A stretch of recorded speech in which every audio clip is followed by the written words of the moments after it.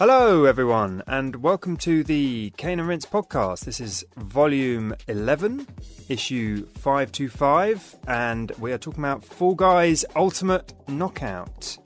Joining me, Tom Quilfout, in this issue are Chris O'Regan. Will you please get out of the way? I've got a platform to jump on. Just in the way. Sorry. Hello, everyone. Tony Atkins. Hello. And Darren Gargett. Hello. And Fall Guys Ultimate Knockout is a massively multiplayer party game with up to 60 players online in a free-for-all struggle through round after round of escalating chaos until one victor remains. It was developed by Mediatonic, based in London, UK. Previously, they worked on Gears Pop. I don't know anyone who's ever played that, but it exists. And Fable Fortune, which was apparently a card game that was supposed to tie into Fable Legends, which is a bit kind of... But they had one or two people prototyping Fall Guys. The team then expanded to up to 40 devs at peak development, and that's, as far as I'm aware, that's the initial launch kind of period or pre-launch in 2020. I don't know. I assume it's a bigger team now. At the time of recording, they've just done their free-to-play launch. Presumably, they've got a lot of people working, server side and design-wise and service side. The game was published initially by Devolver Digital. It's a bit of a different type of game, I think, for them. Arguably, Sony was also a kind of a co-publisher, given that there was some funding there because this was a PS Plus launch game. The publishing rights now sit with Epic Games since it bought Mediatonic in March 2021 and took over publishing duties. We have the director, Jamie Riding. We've got Mediatonic creative director Jeff Tanton said that designer Joe Walsh first pitched the concept in 2018 as Fool's Gauntlet, a 100-player battle royale game struggling to survive in an obstacle-filled environment that would allow for both collaboration and sabotage, inspired by, of course, Japan's Takeshi's Castle, It's a Knockout, and the American show Wipeout, not the game. The composers were Finnish composing duo Jukio Kallio and Daniel Hagström. I don't know if further composers have been added since, or if more music's been added in the recent seasons and updates and things. And we're going to shout out one or two more people in the relevant sections below. The game was built in Unity. One wonders whether they will move to Unreal at some point, possibly, now that they're an Epic Games company. And it was released sort of some way into the most depressing bit of the coronavirus pandemic, before we had any vaccines, in August 4th, 2020, on Steam and PlayStation 4, and was, air quotes, free on PlayStation Plus. Which, since Rocket League rocketed to success via that method in 2015, has been seen as one key route to success for such a game seeking a large player base out of the gate. But I think a lot of people said that on Steam is where it's found a massive audience as well, where it was a paid game.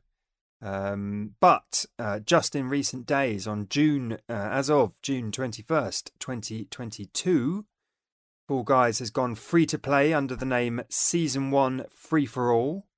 It's launched on Xbox, Switch, and the Epic Games Store. It's actually been delisted now on Steam, so you cannot buy it there, although people with the Steam copy will continue to receive the same updates as Epic Store players, as I understand it. It's reset its seasons. I think it got to season 6. Those are for the legacy seasons. It's now back to season 1, and it has a battle pass structure now. I'm not entirely sure it didn't have that before. Someone correct me if that's wrong, but it definitely does now. And where you grind now to unlock cosmetics and currency in the way that you do in Fortnite, and I'm sure a gazillion other pretenders to the Fortnite crown. And there's a new in-game currency, Showbucks, and it has cross-play, I believe full cross-play. It's part of this new dawn, this kind of once PlayStation sort of let the walls down and everybody's playing nice now, and cross-progression across all platforms, which is lovely, I think.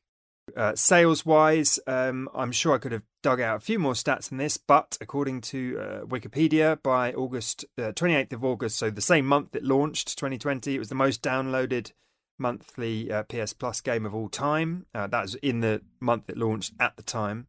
And by November 2020, the game had reached more than 10 million sales on Steam.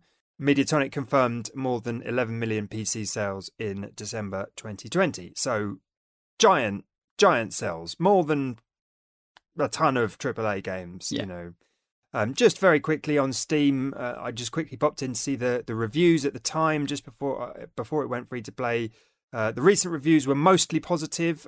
All reviews were very positive. Metacritic, back in 2020, it was 81 from 52 critics. OpenCritic was 80, top critic average, and 92 critics recommend. So well regarded critically, whatever that counts for a game like Also, this. in its time, it's been review bombed a couple of times with poor seasons. So, you know. Yes, I did suspect that with the Steam stuff. It does seem like the kind of game that would be kind of a target for that kind of thing. And awards-wise, Golden Joysticks 2020 won Best Multiplayer and Best Family. This one feels a bit weird. Should we do our personal histories with this game? But it just doesn't feel like the kind of game that, I don't know, that we're going to have long, tortured personal histories. But Tony, why don't you kick us off? Well, back in the mist of time when I was a wee obviously it's a relatively new game. It's it's not much to have a history, but I guess whether the history will be whether you were there day one and jumping on board and whether you've been playing it every day since up until this podcast. And the answer to both those questions is yes and no.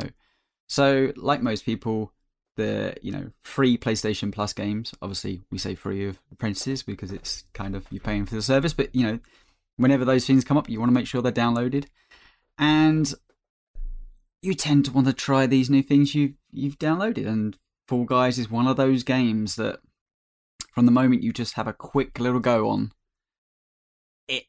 it's not like there's a barrier there at the very start. You're not learning a bunch of controls. The whole thing just makes sense straight from the get-go. And yeah, like most people, I played it for a few hours and went, that's fun.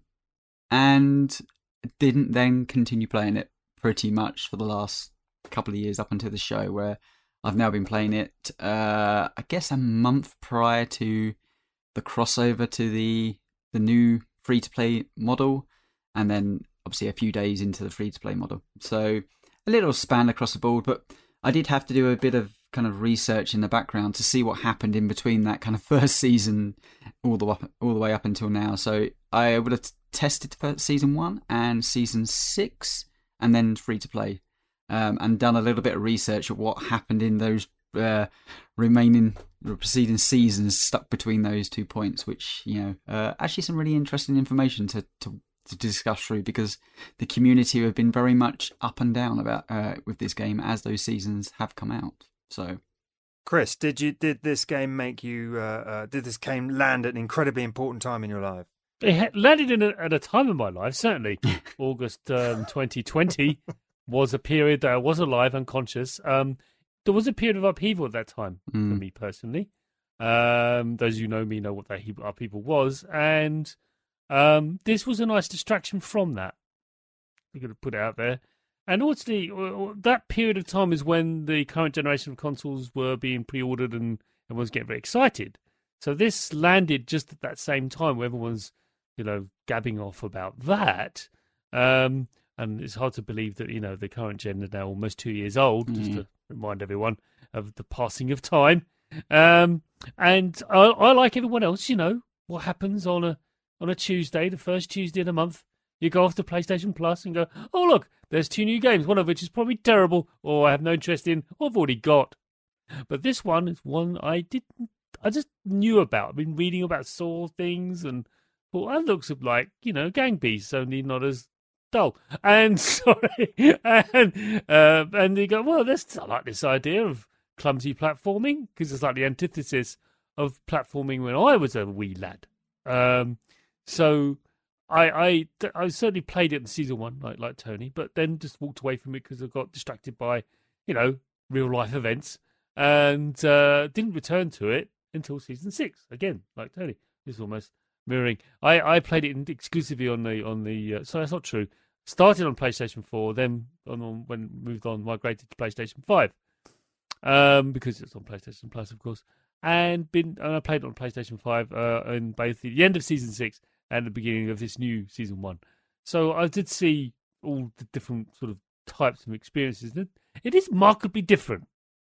Gotta say that. I'm not going to say it's better. I'm just saying it's different. For me, because I haven't spent the last 2 years or so playing it.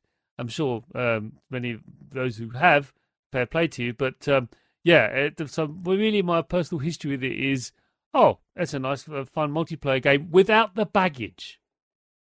So what I like about it is it hasn't got the baggage, but we'll come to that later. But that's for me. Fall Guys is a multiplayer game which, to the likes of myself and other similar age groups, who doesn't have a clique of friends that play online with, that usually I bounce off of those. Whereas you just need to ask, Chris. I do need to ask. But whereas now it's just like, well, this game you are playing with other people. However, that relationship is nowhere near as shall we say, complex as other multiplayer. It's funny you say it doesn't have any baggage, and this isn't really a thing, but it's it's like, having done that research of what happened in those preceding seasons between 1 and 6 where I jumped on. Right. There's definitely baggage. There's definitely baggage, yeah. But there is baggage I'm blissful. Let me just put it this way. When I say baggage from season 1, so when it came on, it didn't, it had its own fresh approach. Between now and then, I'm sure there's a whole supermarket full of shopping of bags. My simile there is not really working, but analogy, I should say. But point being, that's my history. It's very similar to Tony's. Only it was a very nice distraction from rubbish stuff that's happened to me at the time. And Darren.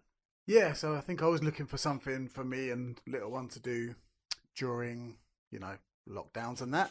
And I've been listening to podcasts since launch, and I kind of felt like the game, from some opinions, were kind of, I found to be a bit too critical. I think a lot of people were expecting this game to be like the next big, massive, taking over the world Fortnite type of thing. And I think there was a lot of expectations put upon this game by just the general populace, right? It was like, Fall Guys is coming, it's going to be bigger than Fortnite, bigger than Rocket League. And then when it came out, people were just like, it doesn't play very well, does it? And I keep falling off and I keep wobbling all over. It's not that, it's not very precise. And I was like, okay, right. I think people are taking this game too seriously. So what I did was, I just left it for a bit, and I just thought, I'll get to it one day. It looks very much my kind of thing. I'd love in real life to actually go through one of these levels with 59 other people and have a blast. So the idea of this game just completely appeals to me. Aesthetic, the music, just the characters. I was like, yep, I'm in for this. Didn't have a PlayStation, did I? So I was like, oh, okay, well that's kind of put that to bed. And then I got a PS5, and I thought, I could get some Fall Guys in my PlayStation now, and I did. And I put it on for little Ivy, and I was like, Ivy, you've got to check out Fall Guys. It's going to be great. And playing that game with a 4-5-year-old is probably more intense thing I've ever experienced in all my life, because it's so fun and colourful that she's actually hopping in front of the telly, telling me what to do, shouting at me, "Daddy, do this now!" I was like, I've got to turn this off because I can't play this game with just this kind of audience around me. The pressure was way too much. So I was like, Ivy, we're never playing Fall Guys again. I'm deleting it. Oh no! No, I said, let's just put this to one side because I can't handle the drama. Oh no! Yeah, so we had a few rounds and we won a few crowns, and I played it when she was asleep, and I felt guilty because that's what you do as a parent. You always feel guilty, and I really liked it. And then I put it to bed for a bit, and then I got hold of Nick Suits and Simon Sloth, and I said, you know what? We should play some Fall Guys. So we did about, I'd say, half a year later, got back on it, and we really enjoyed our time with it. And then we stopped. And then it came around when the free-to-play stuff came out, and I started playing it again, and I really like it. And I don't know how long it's going to last before it stops, but I think I've won 2 rounds in total, but it doesn't stop me from having a jolly good time, you know. Yeah. But it's never really taken my full attention away. It's never like really kind of whisked me away with the win. Oh, this is the best multiplayer game ever. I'm going to spend all my life playing it. But it's really good. It's really good for just pick up and play. Yes. Just put down and turn off video games, and that's kind of my history of it, really. Cool. Well, I'm sad to hear that you can't play it with your child because she's too excited. My children, I don't drug them, I swear, but my children are just must be just very, very, very laid back. They're 3 and 6, and I spent the last week kind of playing it with them and actually passing the pad round. And they're quite competitive. They just want a go. They just want their go and want one more go. And they're quite cross with each other when they fail, but they don't jump up and get too excited. It's like I have my own Fall Guy in the room. It's ridiculous. I mean, she is my child, so there's an element of like I'm to blame for this situation because I'm hyperactive and numb-faced. Do you know what I mean? Yeah. So I mean, my history, it's pretty much just the same as bits of all of your guys. I played at launch. I actually, I don't really need to disclose this particularly, but I mean, I work with Lace Records, the vinyl label. We work very closely with Devolver, those filthy animals at Devolver Digital. They published this game. I have never really worked on this game or products particularly related to this game, but so there's no kind of link there or anything like that. But I played at launch. I was there at launch, I think, for Rocket League as well, and exactly like that, a multiplayer game where it's fun to fail is just a good laugh to be there at launch and just jump in a couple of times over a couple of nights and then forget about it, to be honest. And then when I saw it come up, I kind of forgot I'd put it down on the kind of like the Kane and Rince list of sort of saying you'd be up for shows. And it was one of those lovely Kane and Rince surprises when we announced the list. And I was like, Fall Guys, what an interesting pick. This is going to be a really curious year because there's a mix of things. Normally I associate Kane and Rince with like heavy single player games. There's going to be like hours and hours of like, slogging through it to remind myself or whatever. And then this one is just the absolute complete opposite because, guilt free. I can just knock in for 20 minutes, just leave it till the fortnight before, put in a couple of 20-minute rounds over the few weeks before, play with the kids. It's an absolute joy. Contrast that with the last show I did, which was Subnautica, where I was really struggling through it and kind of the save system was horrible there. This was an absolute joy. And then the free-to-play stuff hit and a bunch of noobs came in, which allowed me to get some crowns. And I was having a great time. So yeah, I'm feeling very bouncy coming in here. I didn't play any of the other, just like Chris, and I think, I didn't play any of those other middle seasons either. I might have dipped in once or twice. I can't even remember, but pretty much bookended experience. The meat of the discussion will be the gameplay. So I thought let's maybe get the art style and the aesthetics and the music sort of quickly wrapped up before we get to that. So with the art and graphics, just to kick it off, we had lead artist Rob Jackson, who gave the game its candy color palette. I would personally describe it as sort of chunky, safe for children, rounded edges. And me personally, I've just been paying more attention to these things lately. There's some slightly off-angle graphic design, kind of chunky, rounded white fonts. It's a bit 70s, it's a bit 90s. And of course, we have the different arenas with different themes and stuff. And we have, of course, these central characters that weren't called beans to begin with. The devs didn't call them beans; they called them Fall Guys. But I think colloquially and then officially became known as beans. The concept came from concept artist Dan Huang, who took inspiration from the Yeti Guy figures made by Kid Robot. But bizarre, oversized costumes are also something you see in Takeshi's Castle, and the lead dev described them as something between figurine and football mascot. Apparently, designer Amy Pearson finalized the character design and gave them butts. So, how do you chaps feel about the look of Fall Guys? If I was to point a finger to a video game in recent modern era, I go, so someone comes up to me and goes, I haven't played video games for 20 years. What would you point me towards to a video game? Like Nintendo stuff would come to the forefront because that's accessible. It's nice. It's, it's beautiful to look at. And then I'd probably end up somehow like pointing my finger through, and video games go through to the, the shooters and this and that. But ultimately I would come and go, right, video games at the moment are Fortnite and Fall Guys, like that and I would That's just how we got to. Yeah. But like, if you were to explain a video game to someone in the modern era, it's online, it's colourful, it's free to play now. Do you know what I mean? Like, it ticks a lot of the boxes that would sum up a modern video game, and like that, that's not a derogatory term. It's not like a negative. Like that is exactly what I would tell someone that video games have become in 2022. Do you know what I mean? Like there is no finer, like, in my opinion, there's no better example of a video game or two in either Fortnite and Fall Guys, or maybe Rocket League to a certain extent, because it is kind of the summation of what video games have become.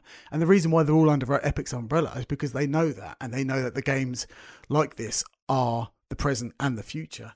But Fall Guys, for me, aesthetically, regardless of its online mechanics and its infrastructure, like, it ticks all the boxes. Like, if anything, I want more. I want it to be a bit more high neon colours in corners, and it does do the neon sometimes. But I want I think it. your eyeballs would blow up if it was any more neon than it is. I want a Snapchat filter where it cranks it up to 11. Like, so I want it to be in my face. Like, some of my favourite environments have the neon. I've got to say, the black dark with the neon lights. I like that. Don't get me wrong. I love the blue sky stuff as well. That's glorious. There's the word.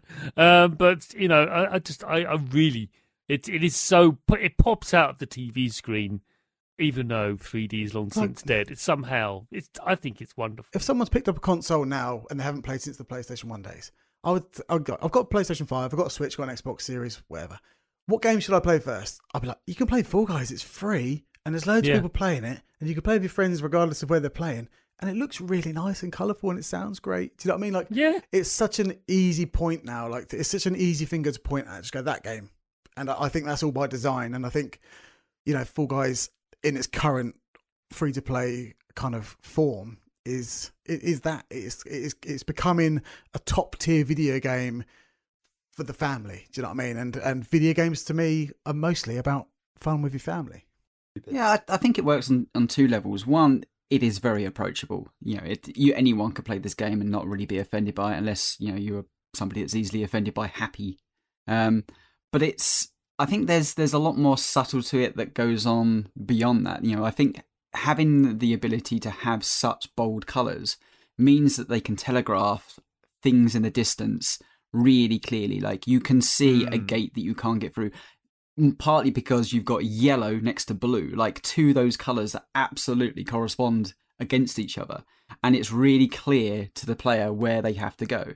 And they do that a lot throughout all the levels because they can use such bold colours. You can really focus. And they don't always I think, to Darren's point, I think they could overdo this. I think it's very much right at the edge of that limit where much more and it would just be blend into one, much less than it wouldn't be as kind of happy pop that it is. It's like a really happy pop song. I mean, we will get into the music, but the music is just an extension of the graphics, right? It's kind of like happy, go, go, go, go, go. To add to the level design of it all, like the actual textures on certain floors, they've got arrows on. The game is very clever in kind of signposting what you should be doing without really like pushing it in your face. Like, different floors have different textures. As you run past the checkpoint, there's a kind of a padded bit that goes across to signify a checkpoint, and it makes the noise, which would be part of the sound design. But overall, like Tony said, where you're headed, and exactly where you're standing on at any one point, because the way they've textured the polygons and the graphics, like the way it's all textured in front of you is by design. It's on purpose. Like, the edges have kind of I'll keep saying soft play because that's what it is. Like, if you go to a soft play center, it's very much like exactly. This. It's all padded. It's all kind of designed so if you do fall and you're not going to hurt yourself.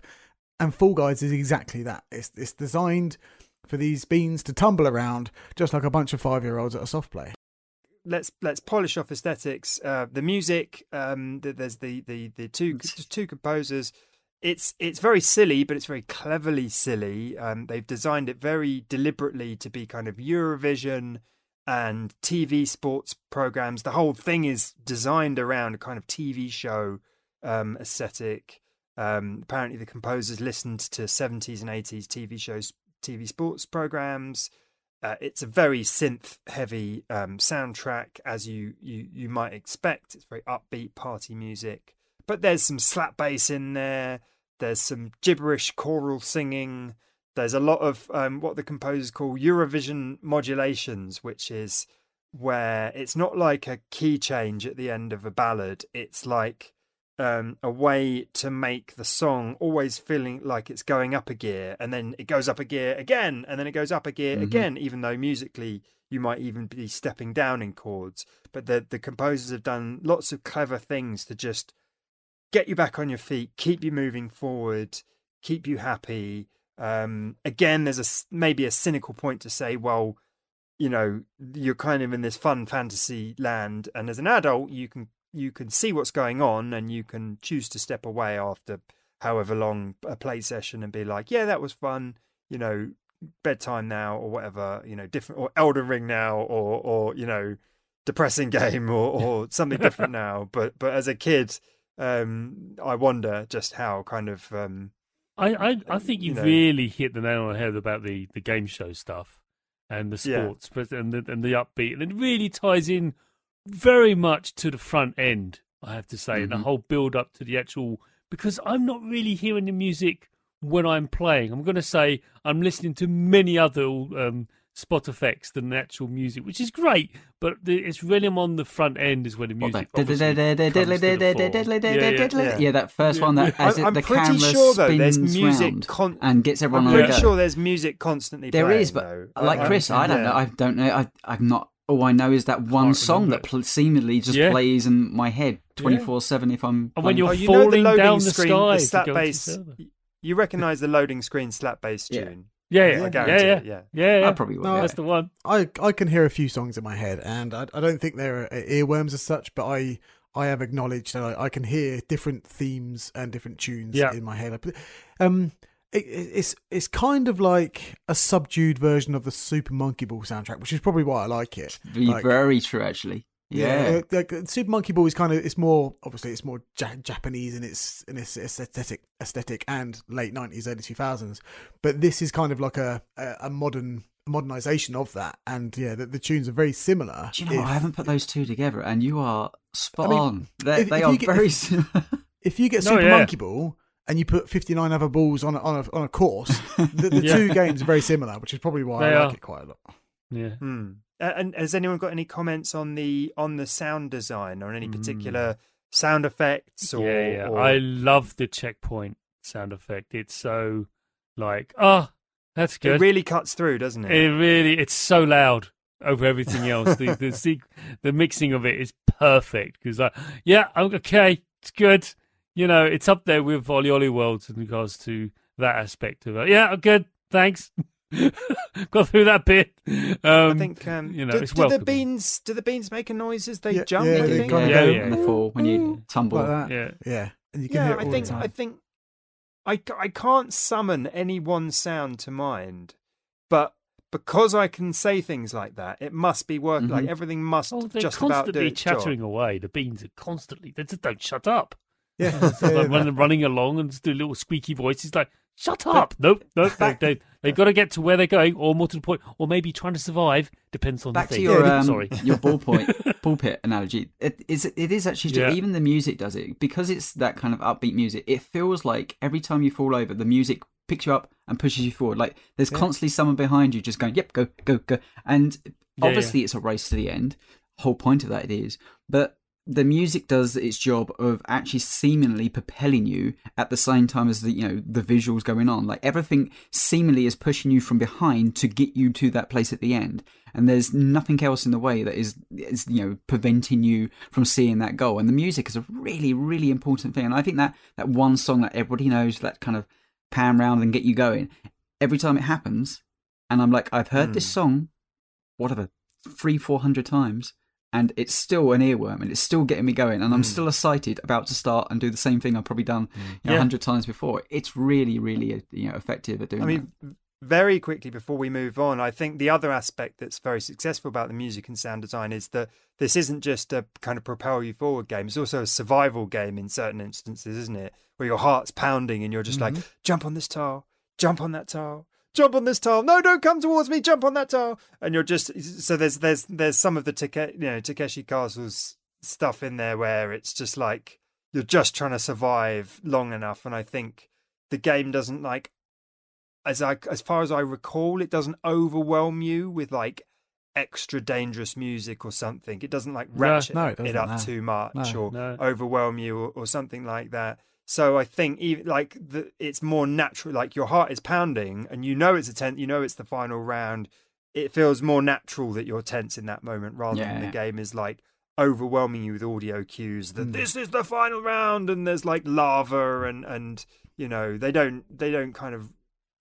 They don't go for it. Yeah, it doesn't do like the comedy kind of slap noises or like kung fu punch noises. It could easily do that. It could easily go like all the comedy like library sound effects. It could put that in the game and turn it up to 15 and go have all these noises at once. But it doesn't. It's quite subtle in its use of those kinds of knocks and splats and stuff like that. It's never really kind of over exaggerated, which is kind of falls in line with the color palette. It doesn't really go that extra mile. Because if it did, like, as much as I'd appreciate it, I reckon it would be too much. Yeah. Okay, well, let's get into the meat of this thing. From the forum, Thomas L says, after many months of isolation and not seeing my friends, having something daft we could do together every night after work, whilst lockdown in Tier 3 was the tonic for me and my friends was the tonic me and my friends needed. We still have our messenger group listing our total crowns. I'll forever be stuck on 2. Well, I'll probably forever be stuck on 2. But I got them in one night the other night, Thomas. So you and me both. Right, so gameplay. And we'll kind of tie in, I think, gameplay and game structure because, they are so intimately linked. Gameplay, I believe there are just 3 buttons if you don't count the emotes, which are on the D-pad. For pad players, we have jump, we have dive, which gives you a bit of distance, but you have to pick yourself up again slowly. We have grab, the fairly contentious grab button.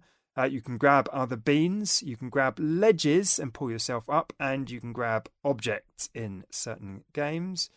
And that's the gameplay. I think. No, that's being facetious, of course. Well done. Yeah. Oh, you can move with the left stick as well. Let's Well, like Super Monkey Ball, right? Yeah. That game has one method of controlling. There's no other buttons if you discount the other games in the series and the remake. Super Monkey Ball is left stick only. Go and that's not a detriment to the game. It's one of the hardest games I've ever played. Do you know what I mean? And it's challenging and it's taxing and it's also fun.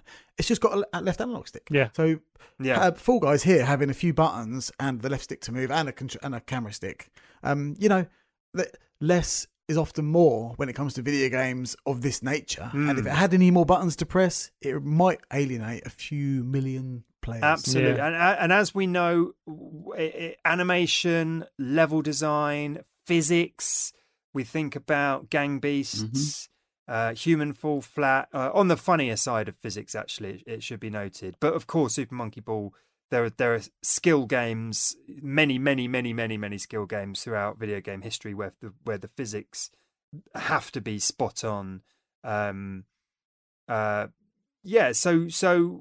just broadly, before we get into the game structure and the rounds and the sort of individual games, do you guys have anything to say about kind of animations and physics, broadly speaking, and those particular mechanics? How do you feel about them? I think it's one of the funniest games I've ever played. And it doesn't say anything. Like, it whimpers, it groans, but just seeing 59 other kind of, padded beans running across, a padded kind of platform, and they're all just fall into, I don't know, like a custard pit or like a rhino that will hoof you off the side of a level. Like the game for me is comedy, and if a game gets me laughing, then I'm going to come back. Yeah. So in terms of gameplay, like I heard a lot of frustration when this game first came out. Like, the game's not precise enough for me to win every time, and I'm just looking at it thinking, I don't really mind if I don't No, win all the time no. because it's just a slapstick video game, and that's funny. Do you know what I mean? Like Yeah. if you just get bossed around the head by a rotating fist, like what's not funny about that? That's great. It's a good point, but it is precise. I have found in recent weeks it is precise enough to carry out strategies as well. Like I must commend it because, for instance, on the round where you start at the top and then you fall down the levels as the blocks go. I was running around like a headless chicken until I saw the winner had been doing this very specific strategy of jumping from platform to platform in a really slow way. And then the next time I won that round, I think I won a crown that go. And I did that same strategy, and the jumping was precise enough, the platforming was precise enough for me to carry that out with pinpoint precision. So yeah. So I think that it is both precise and loose enough, and by that, that's a really oxymoron. But for me, it's loose enough for new players not to be dominating. And I think one of the key things for this game is it's not about who comes first in most of the rounds. It's about coming whatever the split may be, that top 10, that top 20, that top 30% of whatever it decides that round may be. And it gives people of different skill levels the chance to actually feel like they're progressing in something. So as a new player, you come in, it might be your first ever time and you've got 60 other people, and it's pretty lax. It's like, it's what, 48, 49 people can qualify.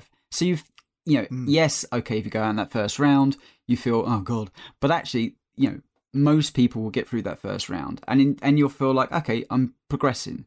And then obviously as the rounds progress a bit more and more, the stakes are still there. Yes, you're going to have higher skilled level players that have been playing it a long time, but actually it seems to be mixed in with enough players that, are all incompetent enough at the same skill level to find themselves maybe actually get into that final round. And in that final round, there's a lot of stuff you can do as a player. Like there is certain techniques and areas you can get to be the one that ultimately comes out with the crown. But the fact that actually still 10 people can get to that end round, and it's 4 or 5 rounds in, depending on what you're doing, I think is the actual genius part of the game. It's not about, say, a Fortnite or a Warzone, about who comes number one. And it's not primarily just about a team game, although it does have team games.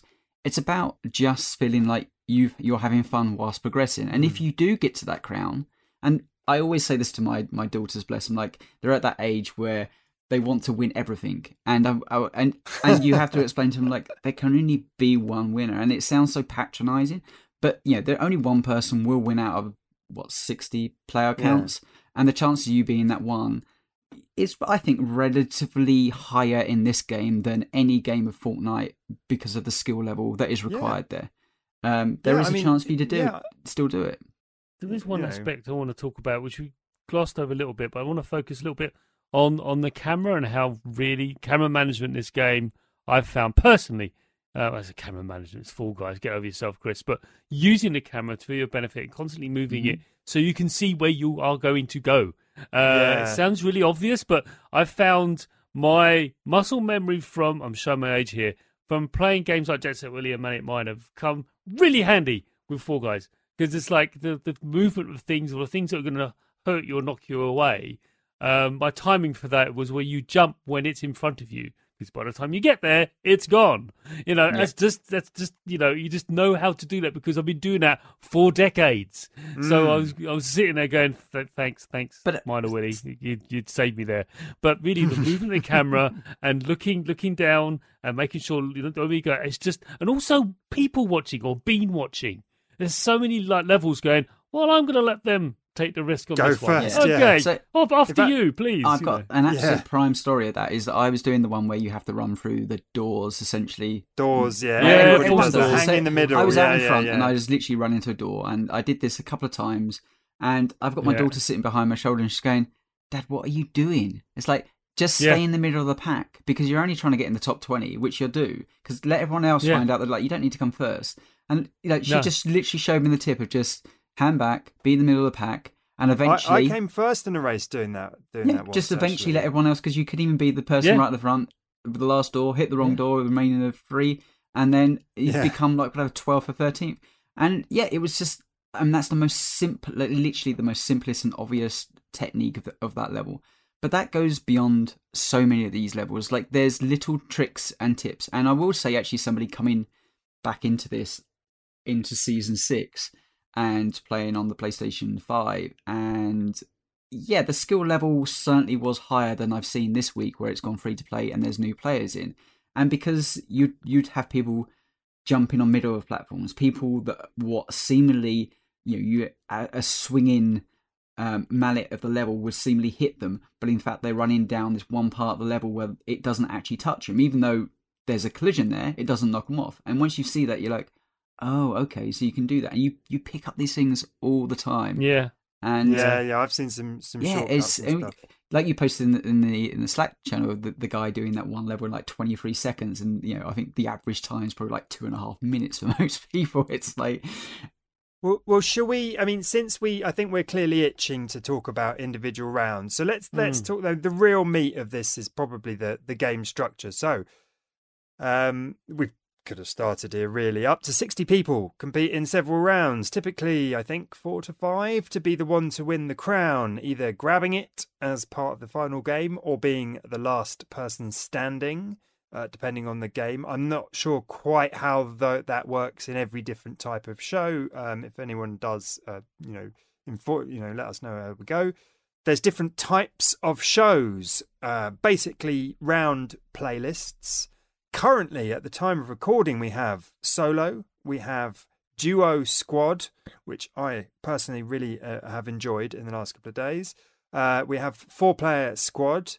And we have a limited time live event, Stadium Stars, which I think is just a playlist of the newest rounds that have been added since it went free to play. And you select what type of shows you want to kind of be in the mix. If you don't want any of those type of shows, you just want the solo show with everything in it, you just select that one and you go to the main show. If you want to mix it up and you want to do any of those kinds of different shows, you can select all of them and have it randomized. Or if you just want to focus in on, say, duo squad, you could just select that one. And yes, so the way those squad mechanics works is you have squads of 2 to 4 people. You must achieve together in each round or face group disqualification. Your squad mates, depending on the round, the type of round, your squad mates can actually keep you in the show overall, even if you individually fail around. I won a crown because my squad mate was a champion. He kept me in one round, I kept him in the next round, and we got there in the end. That was really a fantastic evening. I have no idea who he was, or she, of course. That was really fun. I think hard mode I've seen appear. That was at the end of season 6, I believe, was there. I don't know how many times that has come up during the recent seasons. We've had special shows. We've had influencer curated playlists. Lots of kind of limited time novelty curated shows. There's been all races, that kind of thing. And then just before I let you guys off the leash, let's go over the types of round. We have, of course, the race type of round, which is the typically the first round. Stuff like Tundra Run, DoorDash, and Night Fever. I always get Night Fever. I don't know why. It always seems to get.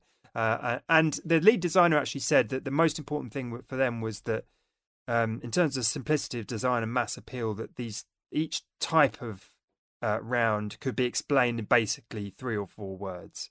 So a race to the finish. We have hunt, so stay in the zone, pop bubbles, bounce through the hoops. I find these very stressful. We have team. We have score points or goals, collect the eggs, that kind of thing. Don't get jinxed. We have survival, which I do actually quite enjoy. I think I'm quite good at them. Run from the fan, don't get knocked out.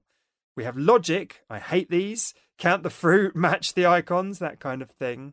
And then we have final things like fall mountain. So don't fall off, and of course grab the crown. And some of the newest rounds added recently include hexaring, speed circuit, and volleyball. Volleyfall, and I believe those all take place in a giant blunderdome, which is this huge arena. So, yes, guys, have at it. What are some of your favourites, some of your least favourites. Are there any particular types of shows you've been leaning towards lately?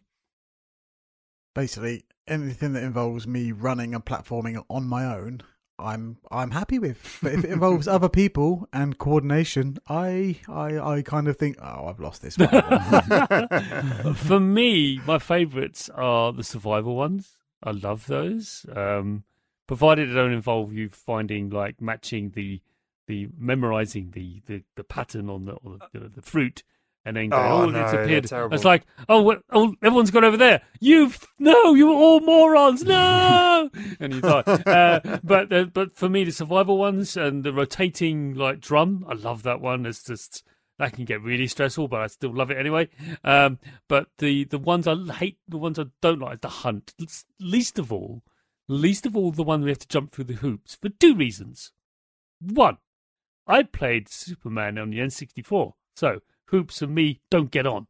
Just like sudden, violent, horrible memory there. There's so many games, with horrible mini games. You've just given me like flashbacks. There you go. No. No.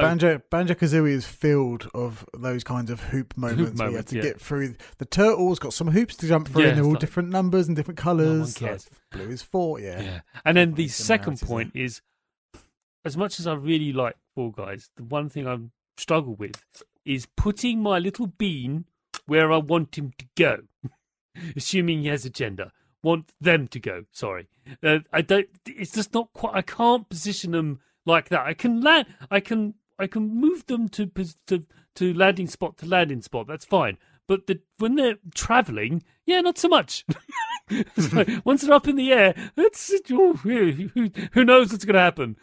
Even though it's so for me that's the worst. And I think my second favourite, once I know the tracks, are the races, because I know there's a definitive end to it. But once I know the tracks, then I'm really quite happy with them, and I find myself, chasing the clock, getting better at the tracks, which is something I only do at Forza, not this. But here I am doing that very thing. And I'll never forget once when I just managed to qualify by actually diving. It was great. I actually did a photo finish of leaping over and I did it. And it's just like, that's awesome. That made me feel grand, because sometimes that little dive can make all the difference. So that's for my take. I quite like the one called Wall Guys, is it? Where you have to push around the pillars to get up the fort. It's kind of like a medieval kind of fort, race to the end. And you have to push the series of pillars towards the next layer of the fort to get up. I'm no good at them because it involves the grab mechanic. And I find that kind of, not to be hit and miss, but I'm not very good at doing it. Do you know what I mean? I kind of wish it was more Tomb Raider and it was binary. Whereas in Fall Guys, it's a bit like, it could grab, it might not though. And that's fine. That's just the game to me. But, anything that involves sliding things around and pushing things, it involves too many other people for it to be a guarantee. So I just kind of have to just let it go. And I think that's fine. The grab mechanic is a funny one, and from what I can work out, they've actually lessened the grab mechanic over the years. I think it was probably a bit more like Gang Beast, where it was a real kind of. I've played a lot of Gang Beast with my daughters, and me too, yeah. Well, but the grab mechanic on that can actually spoil the game, because you find yourself just holding on to them, or too grabby. Like everything revolves around that, and no one actually gets anything done. And actually in Fall Guys, it's there, but it's quite subtle. Like you can absolutely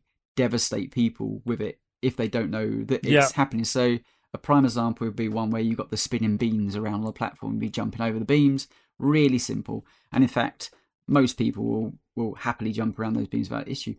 But if you know the grab mechanic, you can grab somebody just a split second before the beam comes, let go of them, jump, and they get hit smack bang with the beam, and they go straight out. And but it feels like it's almost the wrong game to be doing that. But it works, and it's the same as the survival one at the very last rounds. If you know what you're doing, you can grab people off and just throw them off the side. And it's happened more recently because new players, they don't expect it. But once again, I haven't seen much of that happens. though, to be honest.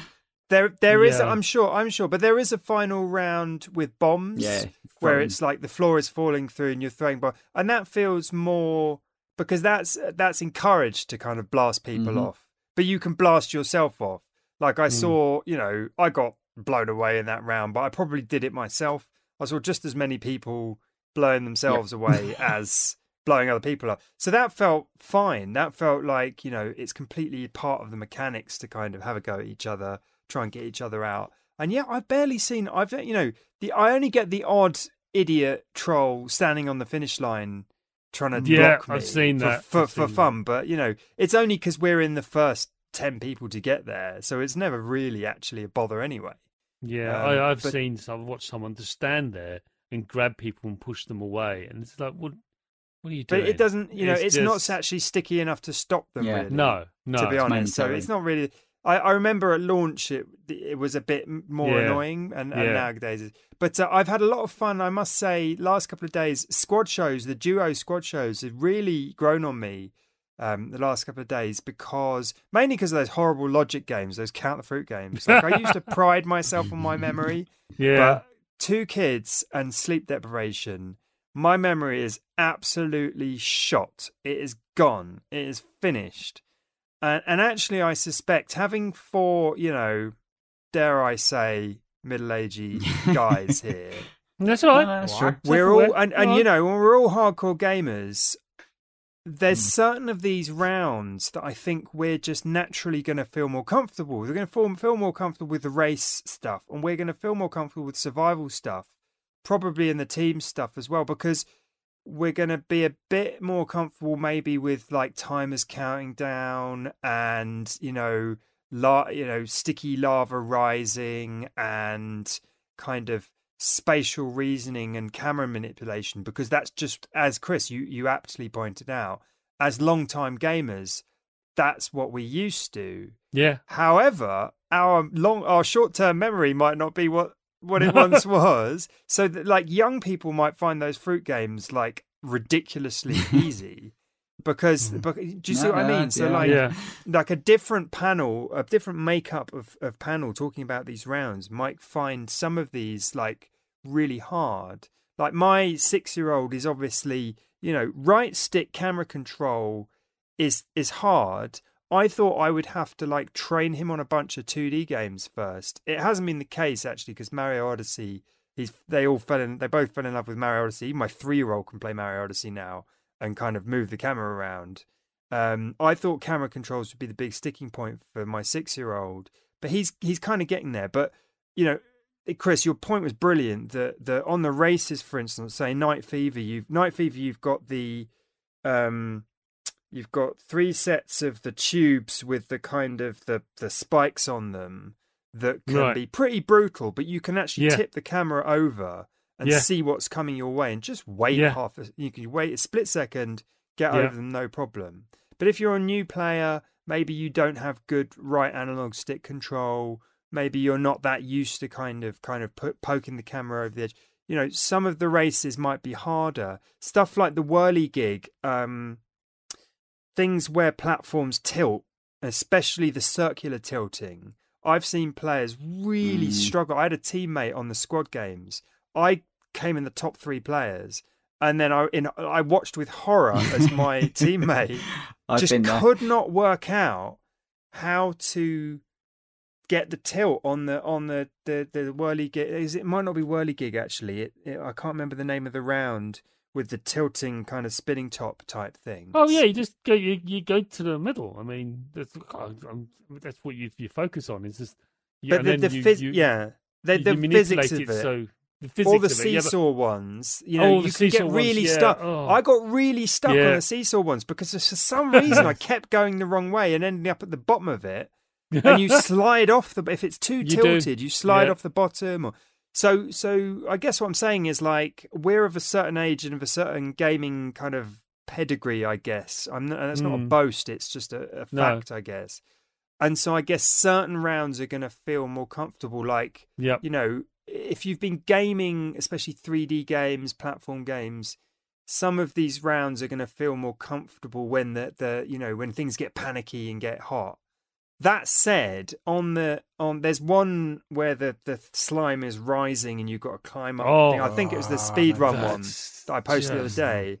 God. I am, and the things are Terrifying. coming to push you off the course, and Yeah, then the hammers are knocking you around.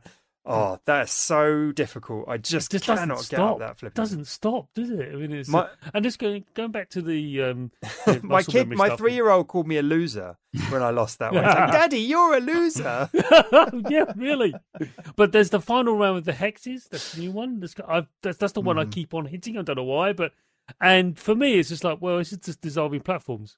Been here before, and I just basically just like kept on farming them all the time, and then dropping down and farming. Yeah, but just, you got to keep moving. so, You just keep, and it's just but fascinating. this is why I think like there's good. so many nuances to any of these one things. See, for you, I know the dissolving platform one. You're talking up in the sky. There's 3 layers of platforms. It's about who is the last one to stay on this platform. Right? Super simple. Super simple. And in fact, you can run around and, if you're lucky, you just win that one out of pure luck of just staying up. Yes. But actually, like there's a bunch of stuff you can do to really highlight there. So part of that is segregating yourself away from other players in that round. So other like people, you could do, stay away from you other could people. do a chunk of 2 or 3 platforms that means that nobody else can get into your section of platforms, which is fine. Yeah. But even once you're on those platforms, if you jump and then dive, it gives you another half a second window to stay on that one platform. So if you do that across over, say, 10 platforms, suddenly you've got like an extra 5 or 6 seconds in the air that you wouldn't have if you just literally sat there and walked on each one of those platforms. So there's these little things that you can do. The trick is not to run around and look below you when you know you're going to fall. Make sure you've got somewhere to fall on. Other people so there's be doing that below lots you. Of strategy for that one. So I think it's what makes Fall Guys really interesting is you can actually win some of these rounds just by almost pure luck because the person around you has kind of cornered themselves, even though they're playing at a higher level, say. Suddenly, down below, a bunch of idiots are just like breaking all the platforms, and the one platform they're up in the top sky, they've managed to stay there for a very long time, but they're falling to their death because a load of idiots below have just like broken every single platform around, and the guy that's been running around like a headless chicken wins the entire match. And that's what I think makes Fall Guys more interesting for me as a multiplayer game for the masses, is that actually you can be a headless chicken in some of these things and still come away with the crown. Where I think if you look at something like Fortnite or any of those kind of Rocket League. like I honestly, like you've mentioned Rocket League a number of times. I think Rocket League is fun, but there is a skill level there which is high not ceiling defending, if you are not doing this, and that does happen in the team games here. Like, yes, everyone can try to get the ball or what, but actually, if you get somebody and you're in the communication, or there's a natural kind of communication between players. If somebody breaks away from the pack of just trying to score and starts to disrupt the other team, like push their ball in one direction or stop them from getting their egg by just basically camping in the back, which I've been a part of, you can absolutely dominate because other people aren't playing like that. But equally, you could have 10 people that don't know any of those strategies and just have a good time and win a crown. And that's, really important. I think the mixture of types of rounds and how they're all varied, because we've all got preferences and weaknesses, strengths. But I think the crucial element to all of this is that it's randomized. That it's an automatic tombola of what you're going to get. If it was a choice where 60 players were split up and you had to sit on a pad to vote for them, it would be a completely different game because people would naturally gravitate towards their favourites. Whereas because the game just deals it out to you like it's a bingo, like, here's your next game. Cool. You have to deal with it. Whether you like it or not, you have to deal with it. And that's what makes the game so... Yeah, because even when I get Count the Fruit, which I hate, sometimes I get through it. And that feels great. Or, in the case if you play the squads game, sometimes you've got enough squad mates to actually carry you through it, even if you get knocked out. And that's a great feeling, because if you can contribute on another round and carry them through it because they get knocked out, that's an even better feeling. So I think there's something for everyone here. And I think as long as you kind of pay attention to which type of shows you enjoy the most, and don't be afraid to kind of start narrowing those down.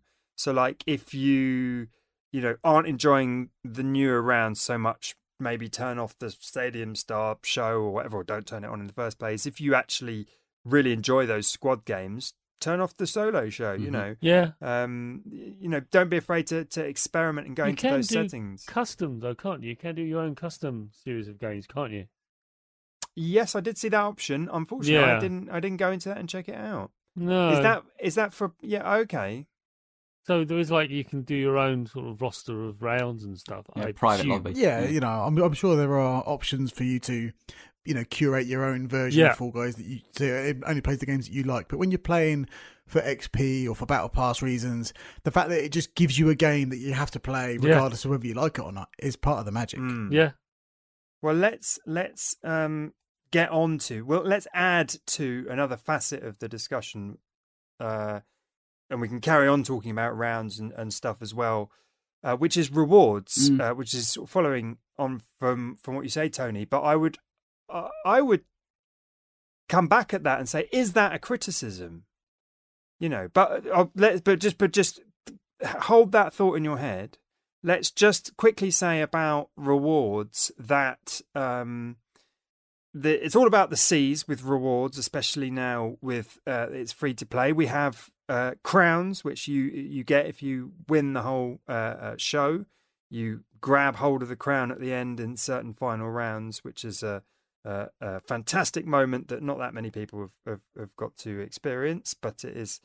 I got 2 in one night the other night, and that was great. And I thank all of the millions of new players who allowed that to happen for being sort of cannon fodder to being my a cannon fodder. Yeah. But I mean, that's they will get better if they care to. I'm not that good, I get it was just luck and a bit of skill and survival games. Anyway, cosmetics, of course. So these are all of the C's that you get rewarded: crowns, cosmetics, including, of course, costumes and now currencies. Blimey. We have for the costumes, it's worth mentioning for these beans, we have the upper and the lower costumes. We have a faceplate, the body pattern, the colour scheme, and the nameplate. These are the sort of the 5 things you can win. And it's worth mentioning just quickly that like Fortnite and there's been a lot of brand crossovers for Fall Guys, including Sonic and Knuckles, Godzilla, Cuphead, 2B, the sexy robot from Nier Automata, just what you want in a children's game. Alex Gordon, Headcrab, I don't know how that quite looked, from Half-Life, Chell from Portal, several Devolver Digital ones, which isn't a surprise, I guess. Tyler, Ninja, Blevins, and Mr. Beast. Exactly who you want to see. And just last week, I've been dressed as Ezio Auditore, presumably to mark the 15th anniversary of Assassin's Creed. I think Master Chief's coming as well, isn't he? I'm sure. Update, Yes, I'm sure. Did you say I from Super Monkey Ball? Yeah. I didn't, but they were in there. This is not a complete list by any. I'm sure Lara Croft will turn up. And if I can say Super Monkey Ball any more times, then okay, Super that's Monkey Ball. good. Yeah. In terms of cosmetics for this game, as soon as I got that costume on, it's never coming off. So the whole thing is moot and pointless. Well, right. If I may, just to come back to your point, Tony, does it matter that this is a lighter? Personally, what you just said fills me with relief. Honestly, that this isn't a game where I need to kind of feel attached to my character. My kids love changing the costume. I know that I can put this down for another 6 months, come back to it, and just not care or feel attached at all. That's my personal feeling, obviously. So to me, no, it doesn't matter. And like you, I think that's actually one of the reasons why I think the game is so successful, because it doesn't burden the player down with all these things. I just, listening to Darren talk about Super Monkey Ball and, how that progressed and, it gets harder and harder and you almost need to become a master at something so simple that, by the end of it, you really feel like the challenge and you've kind of bettered yourself. I guess this isn't that game because it's not a single player game in that regard, and that's not to say that there isn't a ton of learning to be had in this game. To become, competent at the maps to do them every time. There is a skill progression, but then again, equally because it's done by a percentile of people so many times apart from the final round. It's almost like a bit like you were saying earlier. You came in third, and then you sit there for like a minute watching other people fall over, trip over their shoelaces like multiples of times. And you're like, just don't go on that don't go there. That platform's going the wrong way. Why are you? You are Yeah. literally like you can't run up there. Why are you trying to run up there? That's really What? And Yeah. so Yeah. it's almost like, unlike Darren with putting that time into something like Super Monkey Ball, like eventually the reward is going to be that much higher. It's almost like in this, you put that time in to learn the maps. What you end up doing is sitting at the end for 2 or 3 minutes watching everybody else not quite master the maps. And it, like, Yeah. I think that's fine, Or but pick that's up your fine for phone and me. look at Like, Twitter. that But is yeah, fine for me. But yeah, it's interesting to see what they will do with this to push it through, because having yeah. seen people complain about the longevity of this game and the player base going up and down and what content they've introduced to bring people back into the fold, it's maybe a game that was never meant to be this long in the tooth, this massive live service game. I'm sure they would have they love the fact that it's turned into that, but I almost feel like they're having to they need to change the will a little bit of what it is to continue making huge amounts of pots of gold from it. I mean, who am I to say this? Just, can I make a very, very, very quick point about something like Rocket League? The reason it's not Yeah. Rocket League, in Rocket League, right? I loved Rocket It's League hard. for a little while, and I loved failing at it. I love being on the losing side in Rocket League as much as winning, and I love scoring goals and being in defence. But I never ever learned how to hit the ball in the air. It's just this thing I could never do, and it seemed like this like hard skill And if you hurdle, can't do it right? now, then you fail. If you can't, Yeah. yeah, and it's just like this. I never got over it. I haven't been back to Rocket League, and because I never got over it, the game holds significantly less appeal to me going back to kind of continue failing, even though I feel very fondly about it. However, Fall Guys doesn't feel like that at all. It doesn't feel like there's that skill hurdle. I feel like I could continue to kind of improve on it if I wanted, or put it down and walk away if I wanted, and just be easy peasy lemon squeezy about the whole thing, and just be very light and not Yeah, no, care I'm not even deeply sure about it. it's And I'm making a criticism. I'm just, I guess I'm almost making a case for what the game does, because for me it works really well, and I think for newer players it works really well. I just wonder about that kind of longevity of if you really do invest the time, but then maybe this isn't the game for you if that is the player Yeah. who you yeah, I are. mean, There is one thing I wanted to sort of build on what Tony said earlier, was about you watching other players. One of the things I did certainly early on, and now with the new tracks and into new levels, is after I've failed, I'll just stick around and see what others are doing and Mm. seeing and learning from others. And that's quite fun to watch more competent, in inverted commas, players get through and go, oh, that's a good idea. That's I never thought of that. That's a nice idea. And then the other thing I wanted to sort of go on to is about the costumes. And I know we're sort of sitting again, oh, I don't really care about them. But actually, there is a bit of a gameplay mechanic to them. Because if I am wearing or dressed in a certain way that's unique from others, I can find me. yeah, when you start off in the mass of people, yeah. Yes. Where am I? Oh, there I am. I'm the weird green luminous thing. There I am. Excellent. With the little crown on top of his head. There he is. There's Chris. There he is. And it's just, that's so I mean, I always bristle a bit when people use the word cosmetic, or even use the word only cosmetics, and say that doesn't have an impact on the game. Of course they do. Well known that they do. It's just, otherwise they wouldn't exist. It wouldn't be cosmetics. It wouldn't be an aspect Yeah, of but it. we're It's from a just- I tell you, generation there's- that cosmetics was just something built in a game. You unlocked them as you play. Now it's a generation where it's Yes. used Yeah. as a tool to make money from the Well, game. It's I know. I'm it's quite. weird.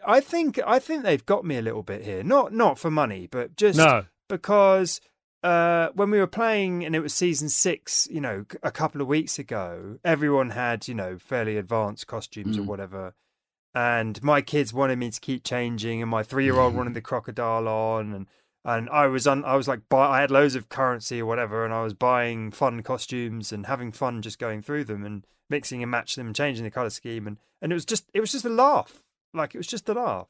And I liked the color schemes, and personally my visual tastes trend towards the maximalist, so I like very colorful things.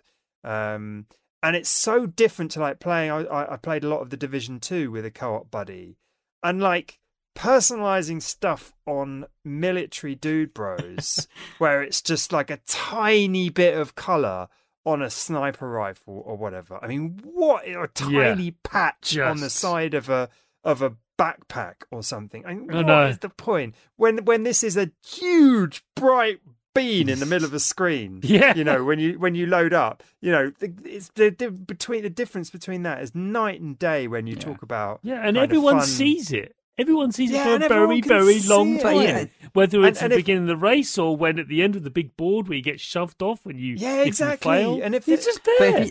And if there's too many Ezios, you change your costume. And especially with the influx of free-to-play players, you see them all get knocked off the board, and you're like, ha ha ha, noobs with their, noobs Single with colour their bean. kind of plain bean skin with no cosmetics. You're like, ha ha ha, I've got some amazing costume or whatever. It does drive me forward a little bit. It does affect me a little bit, and it is fun. I must admit, they've got me a little bit. I didn't spend a penny on any of it though. Just all the in-game currency. Just always in-game currency. Like I earned that through being awesome, so I'm gonna wear a stupid weird feathered hat because I can. So Tom, I mean, so with the new kind of free to play, you got the season pass, didn't you? As a thank you, as a legacy player. Yeah. And so I've been playing through that and unlocking the Ezio stuff, and that's been fun and interesting. And like I say, there's lots of Ezios, but cool, whatever.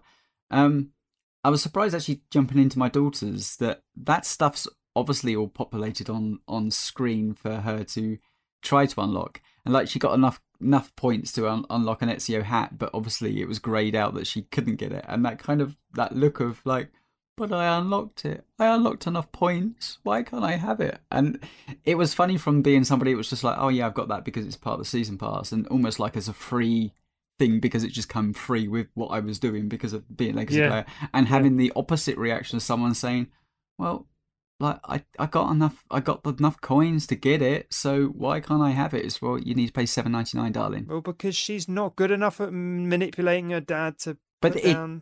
What is it? Is it £9? Yeah, $7.99, something like that for the season. Yeah, £8, isn't it? I think. Yeah. That never said. I mean, and how often are seasons? Do we for other games? I don't really know. Is it 3 months? Well, how long has this game been out? 6 seasons, every 3 or 4 months, isn't it? Should be in theory. Couple of maps. Yeah, 3 months sounds about right. The market has kind of dictated that is seemingly. If parents are happy paying that for Fortnite, it does seem like the market has decided that that's a sort of an acceptable kind of rate for a children's I've been there with her wanting costumes in Roblox, single item costumes which are £34, and me going absolutely not. And that literally but it's only X amount of Robux, and that's how they get them, because that was only like 20,000 Robux, which could mean anything in like magic currency land. And then you're like, well, you will need to earn this.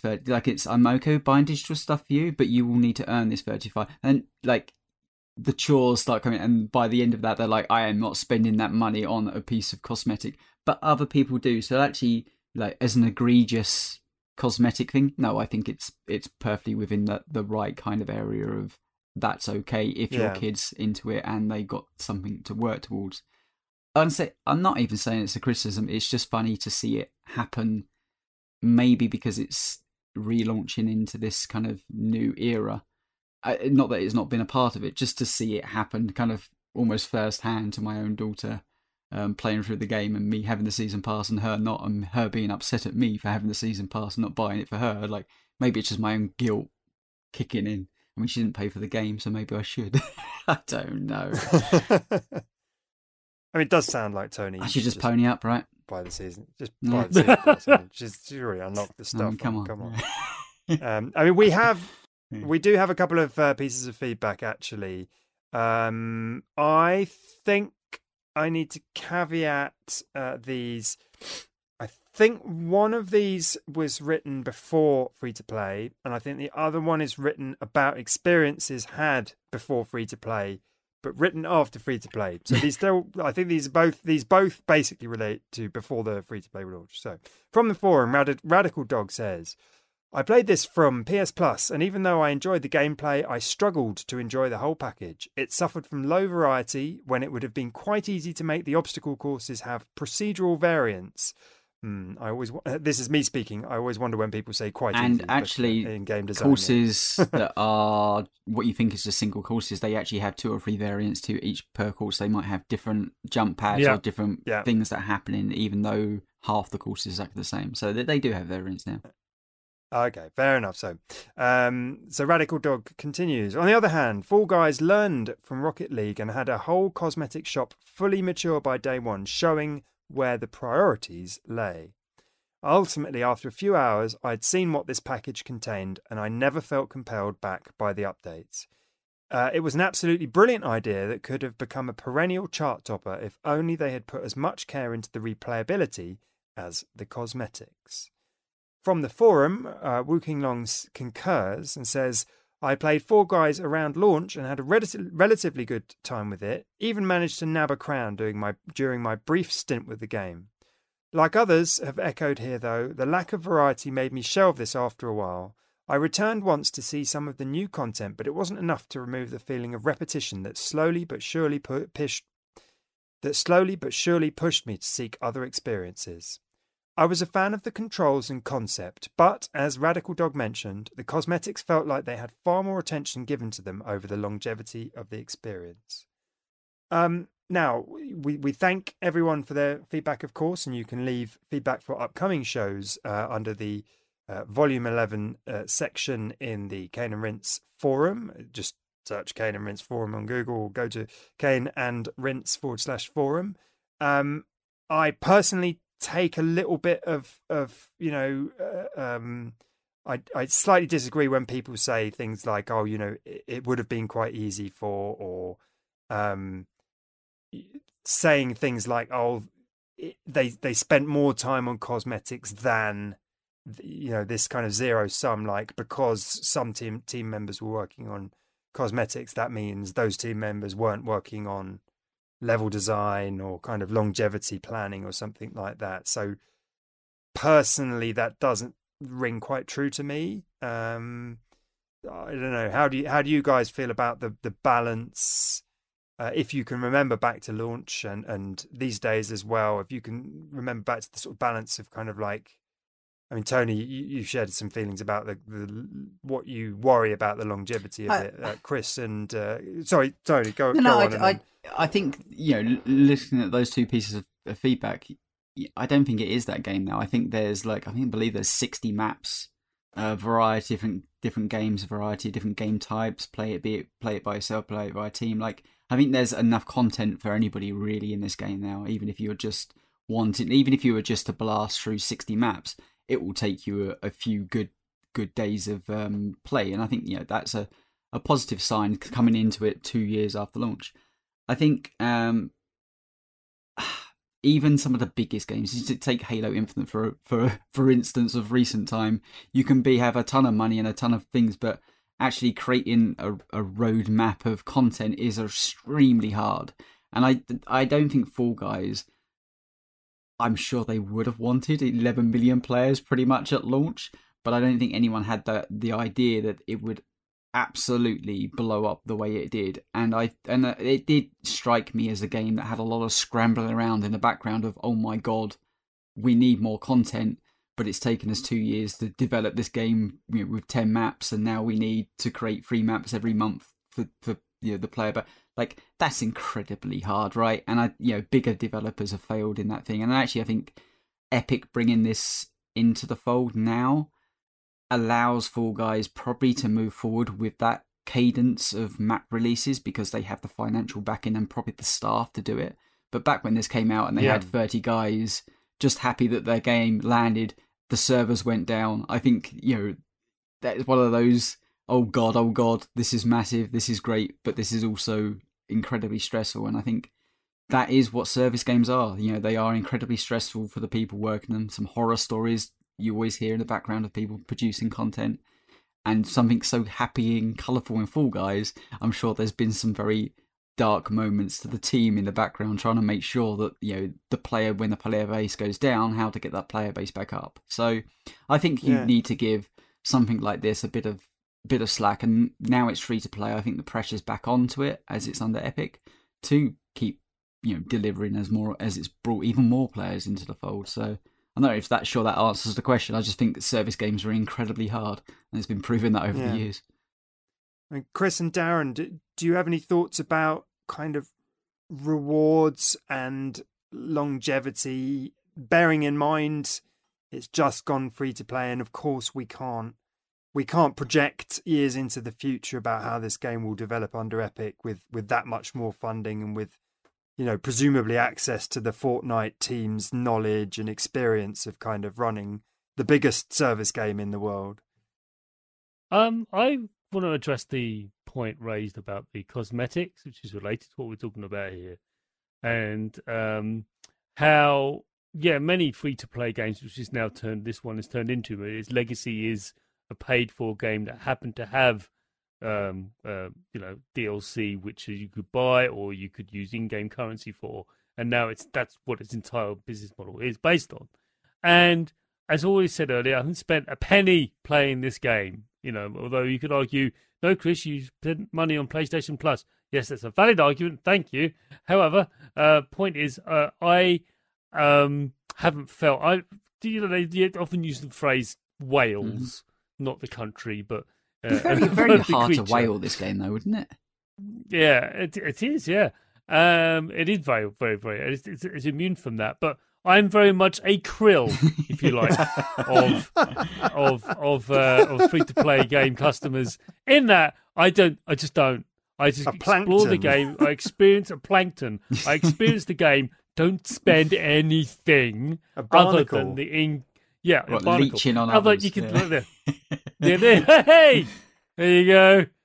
So you can see Tony's a parent. Anyway, but the point is, what I'm saying is, I only ever spend in-game currency in games because I earned that. That's how I equate it. I earned that as a currency. It's a thing. It's just in the game. I'm not actually spending any of my own hard-earned cash because, quite frankly, my time is more valuable than cash. But that's a philosophical point. I don't think Fall Guys really suffers from that. You're right, Tom. You're absolutely right to say that. It's just not that kind of. It is there. You can delve into it if you like, but it's not as egregious. It's not in your face. And the stuff I've got is just as unique and just as badge earning as as when I'm playing Sea of Thieves or something like that. That's riddled with all sorts of stuff. And again, I haven't spent an additional penny per that game at all, as Darren knows. It's just you can get all sorts of winner wonderful things without spending additional monies. You just get stressed. It's griefing. But I do think this has a unique balance to it. Whether that's a good unique for it's the health of the game itself and its longevity, I don't know, because it is so different to the other games and other free-to-play games, which are built around the acquisition of seemingly cosmetics in inverted commas. I'm looking at you, Diablo Immortal. Yes. Well, that's a good point. Well, it's a very good point, actually. This does launch kind of the free-to-play version of Fall Guys does launch just a kind of few weeks after Diablo Immortal, which has been really pulled apart by the press for free-to-play mechanics, which are just, not on the right side of ethical, I guess, was many people's conclusions. But Darren, do you have any feelings on this? Any strong or unstrong feelings about kind of progression and what might keep you coming back? What might make you pay money in future? See, before there's two trains of thought here: pre-Sea of Thieves and post-Sea of Thieves. Right. After nearly 900 hours of Sea of Thieves, I have learnt to let go. So is that an exaggeration or is that real? No, I've played nearly 900 hours of Sea of Thieves. Oh my gosh. It could have been double that if I had more friends. But I don't. But so look, before Sea of Thieves, I was like, everything needs progression. I need to feel like I'm getting something from every minute of gameplay that I'm putting in. And then I played Sea of Thieves for load of time, as I just said. And I learned to just let it all go. And whether that's because I am a parent who, is tired and I haven't got the energy to care or even anymore. keep Maybe up as well. coincides with that. Just keep up, yeah, because you're constantly like, I hear on some podcasts, it's like, oh, I log in every day to get my daily bonus. I haven't got that in me anymore. I haven't got that kind of philosophy of always chasing the video game dragon to get the next hit. Do you know what I mean? I haven't got that anymore in me, and I think it's partly because CFEs have trained it to get it out of me that it doesn't matter. Like you don't need to have progression to have a fun time. No, yeah, that's true. It's not about. It's about the journey, right? Yeah. It's not about the destination. So you get in a little kind of bar filled at the end, even though it all kind of started with, in my head, World of Warcraft and Call of Duty Modern Warfare. Like World of Warcraft to me was just filling the bars until you get the thing at the end. I was like, hey, I did the fishing. Why? I don't know, but I did it. Hey, it's progression, right? Hey. Whereas now it's just like, I don't care. Oh no, sorry, I need to rephrase how I say this. I don't mind what happens around the game.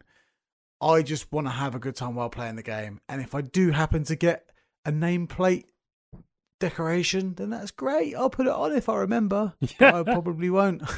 So yeah, I've never really been one for cosmetic things, even though I do admire my II Super Monkey Ball costume. I've never really it's never really bothered me. Like once I settle with one thing, I will tend not to change it because that's just who I am. But I understand that kids nowadays, they are changing their cosmetics every single day. And if you haven't got the right... I think, what was it kind of... When Fortnite was exploding with popularity, there was a kind of a derogatory term they used to describe a player, not noob as such, but it was more like a blandy or a plano or something like that to say like, oh, you haven't got any cosmetics yet. Oh, you're just a regular. Do you know what I mean? There was some sort of horrible bullying. Oh gosh, playground. yeah, on the Yeah. playground term. Oh, I can't remember what it was called, but it was something like, yeah. you know, like boring man. Yeah, Do you know what I mean? and they were like, "Oh, look, that player's pretending to be a new player because they haven't got any cosmetics on." See, that's it, that's yeah. the point about cosmetics. Saying, "Oh, they're So- just no, they're not. They're really not."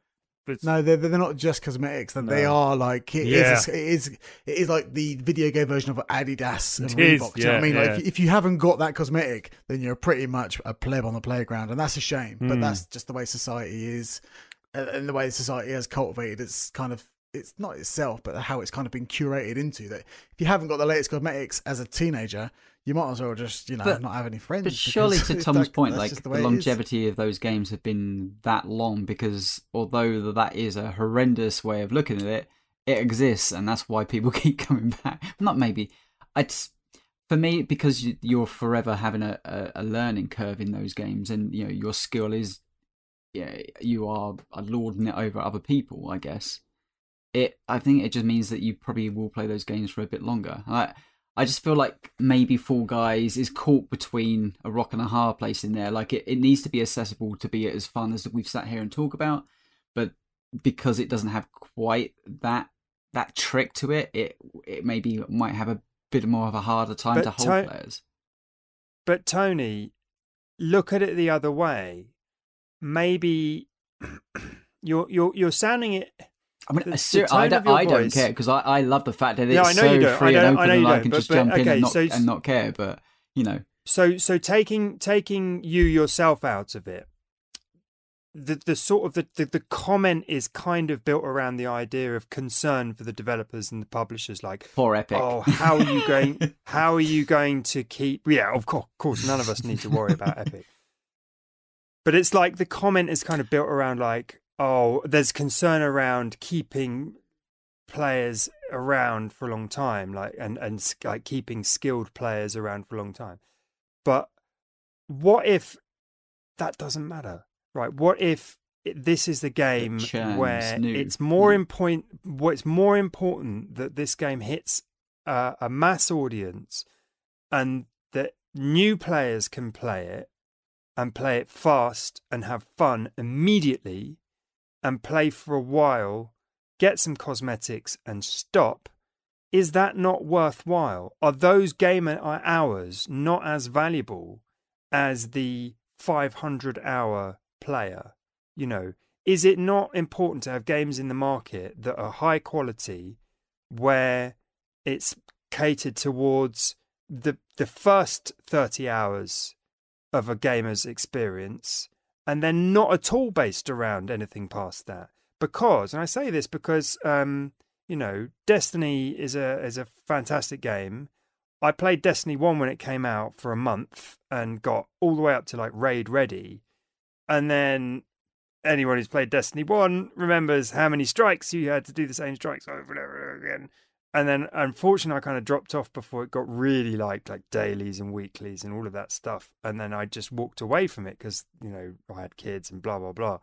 And now Destiny 2 is what it is. And I tried to play a bit of Destiny 2 with my co-op buddy the other week.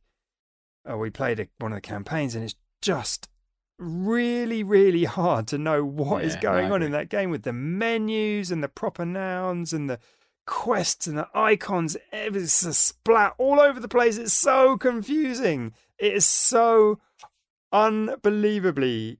It's so confusing. Story-wise, it's confusing. It's and people love that game. It is a fantastic game. I'm not knocking it for the people who love it. People are in deep with that game, and I'm sure it's the same. I know it's the same with RuneScape. People play that game for 15 hours a day, and have done for 15 years or more, right? But those games exist, right? There are games in the market to hold people's attention and have an incredibly high skill ceiling, or have an incredibly high kind of return on investment for time.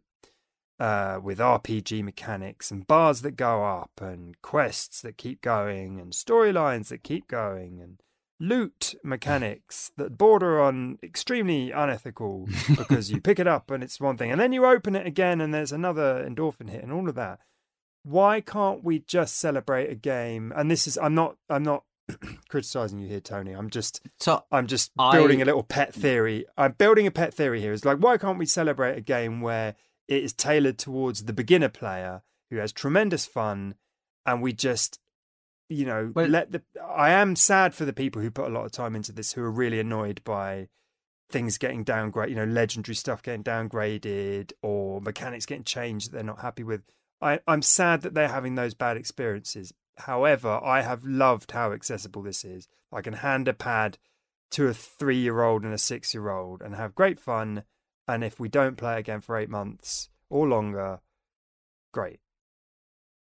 And I agree. No, and no, I mean, I do. Like my favorite multiplayer experiences of all time have been ones with far more simpler mechanics than things like COD and Destiny and multiple games that have ended up being those things. I hark back to the days when playing the original Halo games where you had 4 or 5 weapons on the map and everybody knew what those weapons did, so you had ways to counteract those weapons, rather versus now, which is, there's 500 weapons with different skins and colours and everything going on. You have no idea what the hell you're doing. The skill level becomes that much higher. So, no, I do understand what you're saying, but I guess I was answering the question of, like, the longevity of a service-based game. What is it in 2022?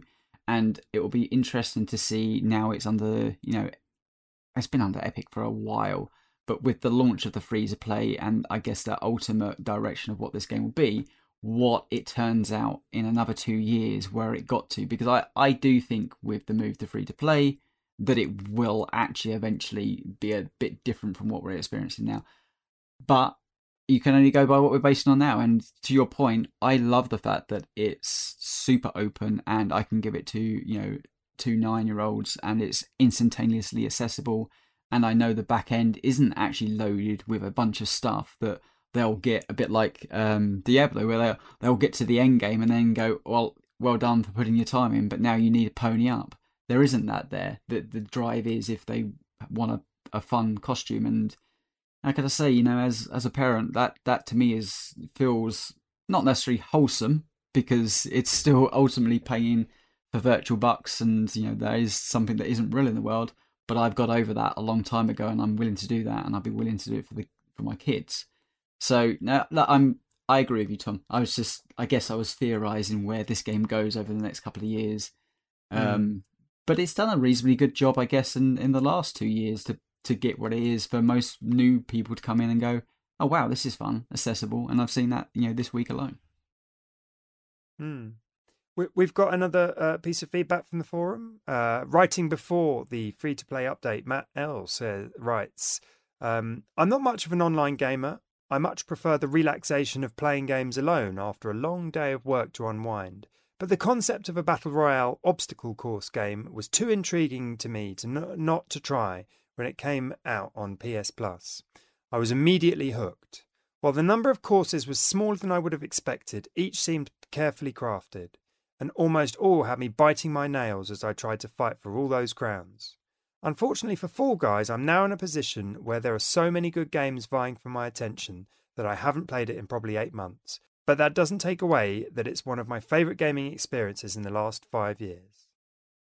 I think that person was writing at some point, a year or two in the last year or something. So quite a while before the free-to-play launch. Technically, this game, I'm not sure there's much, if you guys want to say anything about how the game technically ran for you. Darren, I know you've got maybe a tiny bit of feedback on the Switch version, and there's been a bit of server problems since the free-to-play launch. So Kotaku articles about crashes in the first 24 hours and stuff like that. Yeah, so the Xbox version, I've managed to get it on all, because I'm lucky enough to have all 3 modern consoles. The Xbox version displays both Switch and PlayStation icons on the front end. The PlayStation version is just fine, from what I could tell, PS5. And the Switch version runs at a frame rate that once you've seen it in a high frame rate, when you drop it down to presumably 30, it kind of jars a little bit. And because there's so many characters on screen at once, they even lower the frame rate for those characters, so it looks a bit Jason and the Argonauts-ish, and it kind of ruins the whole flow of the game. Like the fun of Fall Guys is seeing everyone fall to the, plummet into their, well, not death, but, to their injury at a nice polished frame rate. And it's all, but like on the Switch in handheld mode, I haven't tried docked yet, so you might get extra juice from the dock. That's a phrase I don't think I'd like to say. Juice from the dock. Anyway, the handheld version, not fun. It just wasn't pleasurable. The Joy-Con vibration, the HD rumble is still jarring and annoying as ever.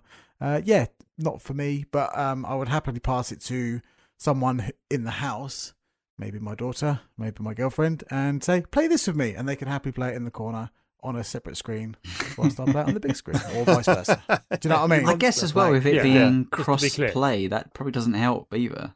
If you're playing 30 frames versus people playing 60 frames. Yeah, I'm not too sure. I've tried to lobby up the Switch and the Xbox together, and it wasn't happening. But maybe that's just server launch issues. I'm not too sure. It's all over the place at the moment, and it just needs ironing out, I guess. Yeah, I personally never played it on a PlayStation. It would be nice to try it on the Steam Deck, see if it worked fine on that, but because it's now no longer on Steam, I can't do that. And I never bought it on Steam. I think you can. It's been delisted from sale. Right. But you can still play the version you've got. I haven't got the Steam version. You didn't buy it? Yeah, okay. I didn't buy it because I had it on PlayStation, so I had no need. Indeed. But I'm sure, on a PlayStation 5, on a Series X or S. Yeah, playing on the Series X is fine, and the Series S is slightly lower resolution, but absolutely fine. Yeah. It's just when it tells you to press circle on an Xbox pad, you're like, guys, I think you need to sort this one out, mate. Yeah. But like I said, I'm just like, whatever. I'm sure the PC one probably runs like butter, but there it is. I thought as far as I can remember, I've never had really any technical issues. I've always been playing it on PS4 Pro or PS5. Right. I believe 60 frames the whole time. I think that's what PS4 Pro played it on.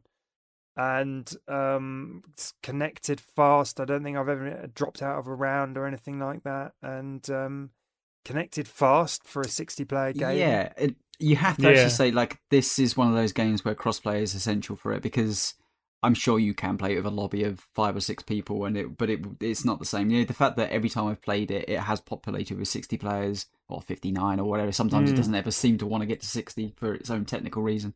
But the fact that it does that, and it seemingly does that relatively far because the player base is still pretty high, the whole thing seems pretty seamless in that regard. And there's back to a little bit to the gameplay, is like it's quite fun having 60 players at the start, all funneling in towards one place they can go, and then working out. In fact, if you just move a bit left or right and go the opposite way, half the people will fail, and you'll carry on because you're not being crushed into one little pit of area. But I think 60 is probably the right amount of player count as well. There was originally it was designed for 100 because that's what Battle Royale was, wasn't it? Always 100. But I'm glad they didn't go up to that much, and 60 is about the right player count. If only Battlefield could do that, eh? Well, it's only 60. Remember, it's only 60 on the first round. Of course. That's true. Yeah. Yeah.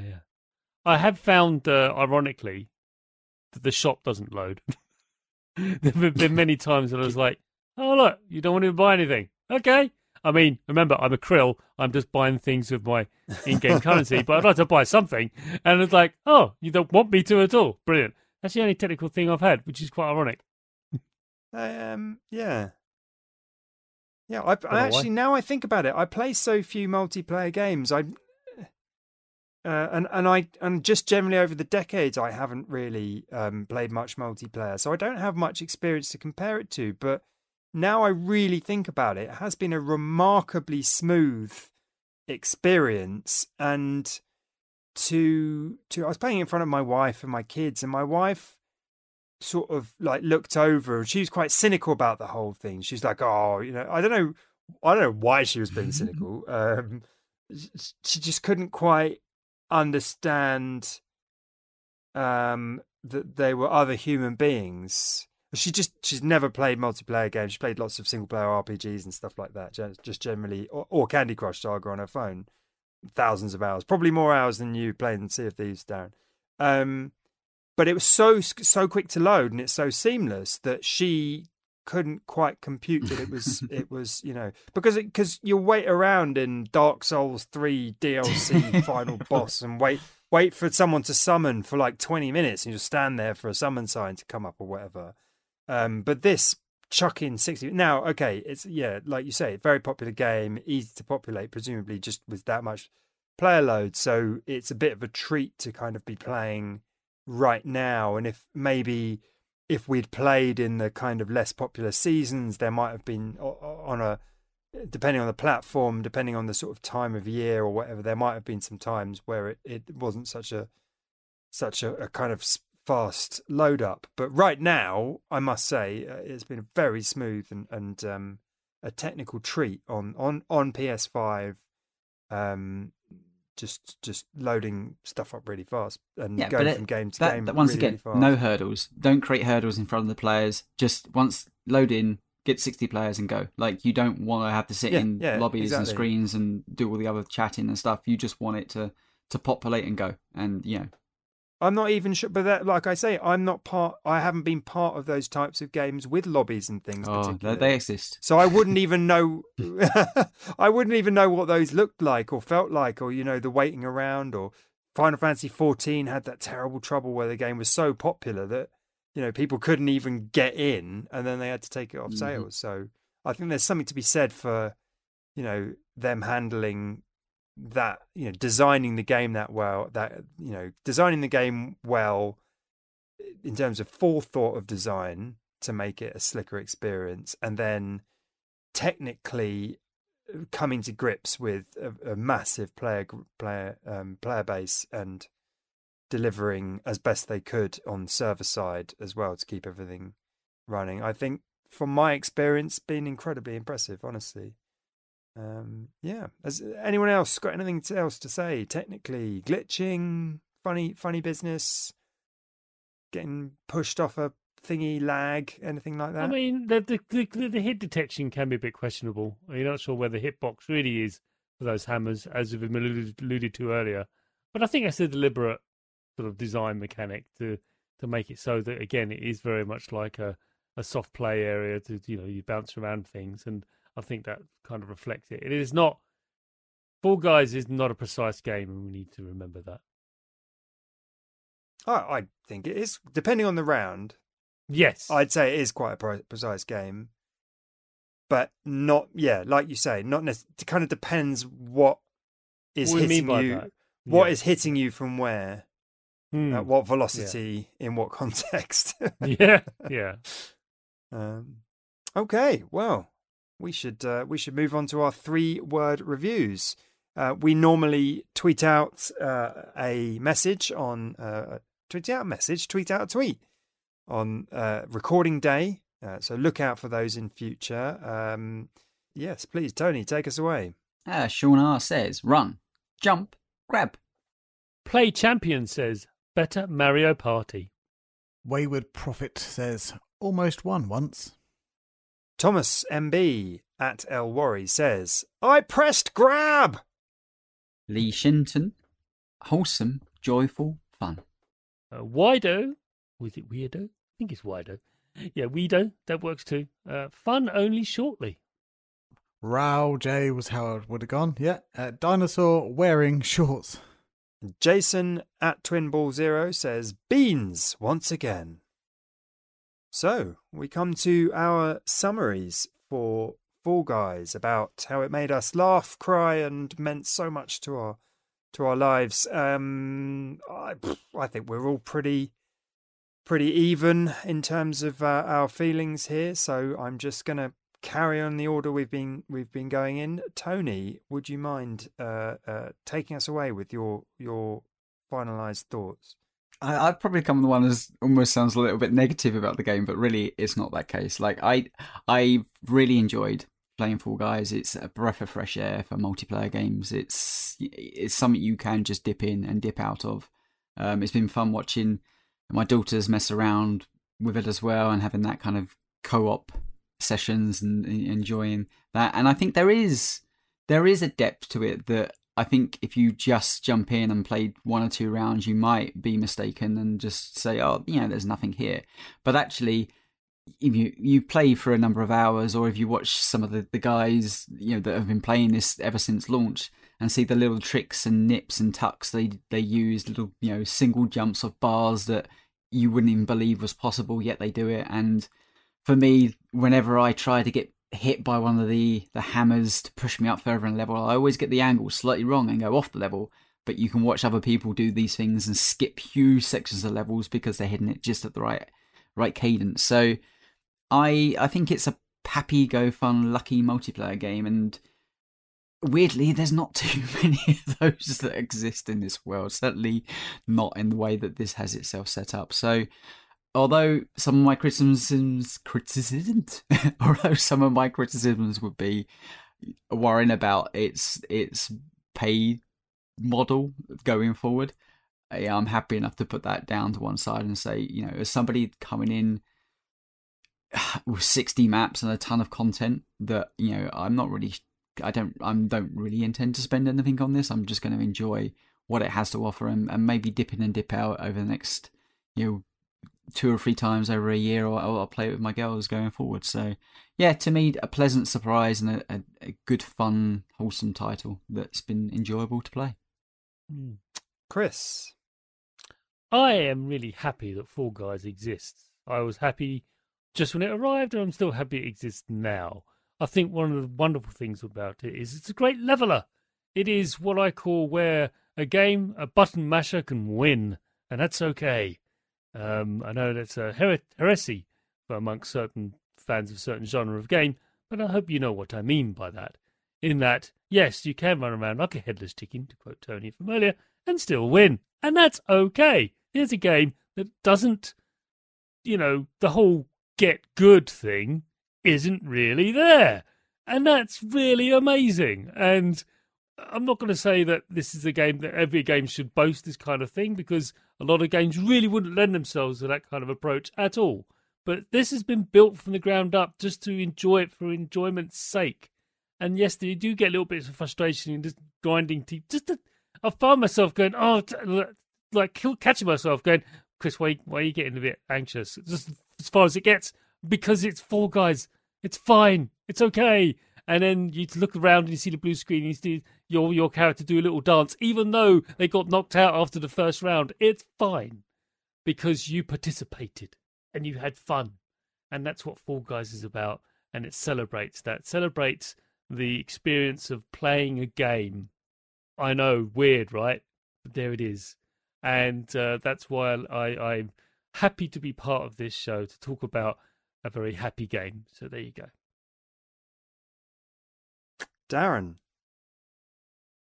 Yeah, I really enjoy Fall Guys, but it's never really captured my full attention to where I can't stop thinking about it like some other games, like I've mentioned in today's podcast.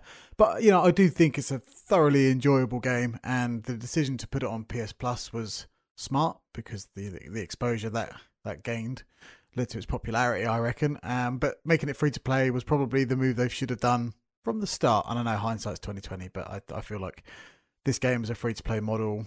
It just makes sense. You know, the game's colourful, it's fluffy, it's, you know, it's not, it's inoffensive, and it's fun. Most of all, it's fun, and to have that exposed to as many people as possible is, you know, to the game's benefit, I do believe, despite the myriad of questions that come from microtransactions and people's urges to spend. But yeah, as a game, I believe, you know, I should play more of Fall Guys, because it's essentially the kind of question I had in my head as a kid. I was like, what if you turned the camera on Super Mario behind Mario? What would a level look like? And the race levels in particular is what I'm talking about. My favourites, my preferred choice. That's what Fall Guys is to me. And it's a bonus that there are 59 other people running alongside me enjoying the fun. And yeah, it's in 2022, I would probably, like I said at the start of the podcast, put a big torchy spotlight on Fall Guys as like, this is kind of what I believe video games represents in 2022. And you might not like it, you might like it, but from my opinion, Fall Guys is a video game, and and for that I appreciate it. You know what I mean? Like, it's the culmination of what I like about video games. It's you know, and I should play more of it. So I endeavoured to do that. Now it's gone free to play, even though I did buy it. So yeah, in a roundabout way, I'm going to play it more now that it's free, despite me paying for it back in the day. Back in the day, meaning last year. Overall, I like Fall Guys. I just kind of wish I had that kind of hook in me to go back to it more often. So I guess that's down to me, isn't it? I really like Fall Guys too. Well said, everybody. Thank you. I feel I don't want anyone who's listening to this, certainly not our correspondents, that I don't want them to feel like we've been dismissive of their criticisms or their feelings. Everyone's feelings and criticisms belong to them and are valid, of course. And I'm sure there are people who sort of fell in love with this game and maybe felt a bit spurned during those middle years. And you know, this game launched during the pandemic. The pandemic was a heavy time for a lot of people, and if anybody did become attached to this game, and it let them down in any way, I do feel bad. But on the flip side, as we've mentioned, you know, it's a small team. They perhaps weren't expecting it to sort of blow up like it did, and perhaps weren't ready with a content plan that was going to be able to keep up with people's expectations. Now, personally speaking, it's everything I could want in a multiplayer game right now for a tired dad with kids the age they are. I can play it in front of them. It is completely harmless for them to watch. I can pass the pad to them. I can enjoy myself winning and losing.